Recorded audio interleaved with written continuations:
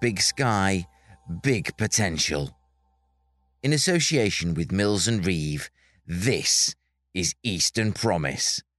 Achieving more together. And now, it's been quite the time for events. The busy bees of business at Norfolk Chambers of Commerce rocked their B2B exhibition at the Norfolk Showground. Our friends at the East of England Local Government Association chose Homerton College in Cambridge for their Net Zero Summit, and we at Eastern Promise kept it in Cambridge at Jesus College for our first ever event with an audience on decarbonising historic buildings. Whatever sort of event you want to hold, there's a venue in Norfolk, Suffolk, Cambridgeshire or Essex that's right for you. And for recommendations, we turn to our own trip advisors, our own most trusted pilots, for another... CROWDSOURCERY.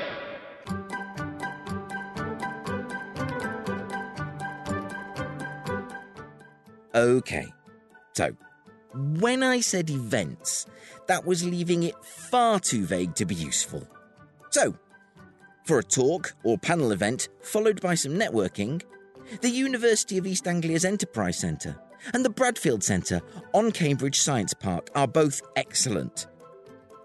For multi-purpose spaces, Mills and Reeve's offices lend themselves to all manner of shindigs.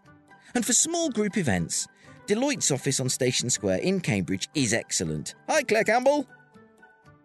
In fact, Station Square and Station Road, all the way up to Botanic House, offers a lot of welcoming friends and reception spaces.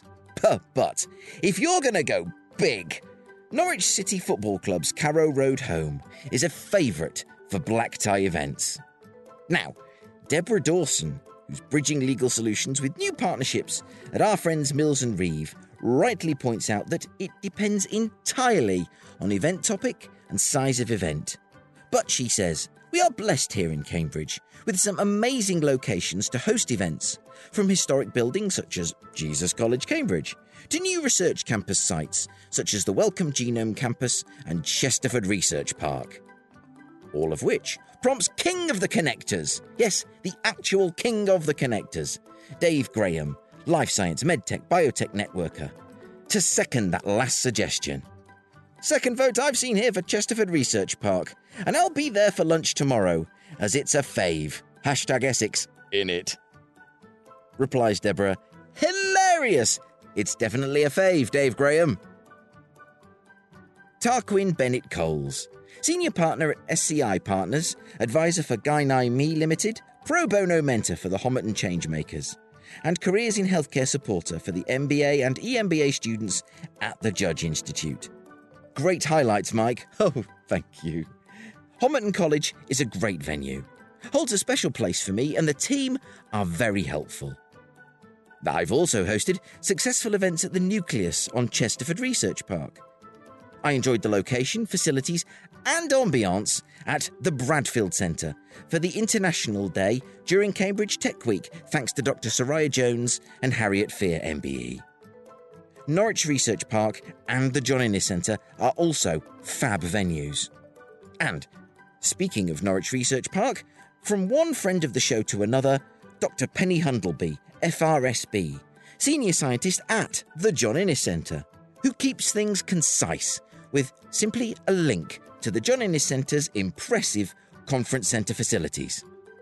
Meanwhile, Dr. Tammy Dugan, Life Sciences and Healthcare Partnerships Lead at the University of Cambridge and a guest on our previous episode, has another collegiate callback. I really enjoyed Pembroke College, Cambridge last week for the #William Pitt Seminar 23, beautiful venue. We did host our business partners event at Hughes Hall and Robinson College, both fantastic venues. Today I'm heading up to St Catherine's for an ML-AI medicine event. Looking forward to it. And lastly, Sarah Jones, Business Development Manager at, well, I think this is STAH. It's STAAH. Says Sarah, I guess it depends what sort of event you're hosting. Size of venue, parking, central accommodation required, but we are blessed to have lots of lovely spaces in Norfolk. And amen to that. Lots to choose from there, and I look forward to hearing more about your choices as we edge towards party season. In fact, I got my first invite today. I mean, always room for more. And there you have it, from our new purpose-built booth. Episode 78 of the Eastern Promise podcast is now loose in the wild. Speaking of which, next week we'll be down by the Monkey House for my chat with the Chief Executive of the Zoological Society of East Anglia, Claudia Roberts, all from the world-renowned Banham Zoo.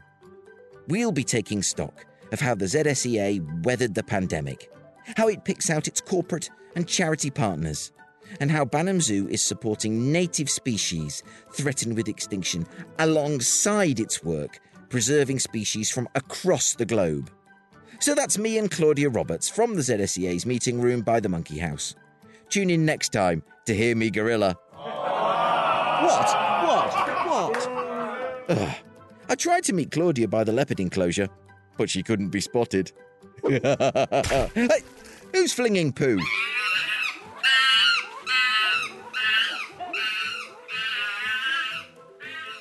Yes, well, that's fully in 7 days' time. No joke. This week's episode has been delayed by 24 hours, for which I can only apologise, but I know Joe Graziano was worth the wait. Me? Eh. Thanks must go to Joe, to our friends at Deloitte for taking good care of us, to our sponsors Mills and Reeve, to Engineer 49, Darth Vader himself, to all my crowd sorcerers, and to you for listening. Until next time, bye for now.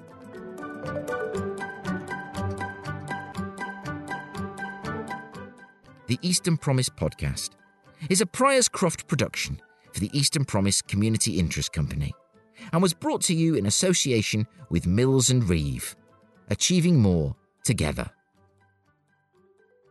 You can contact Eastern Promise and find out more about what we do by visiting our website, easternpromise.org.uk.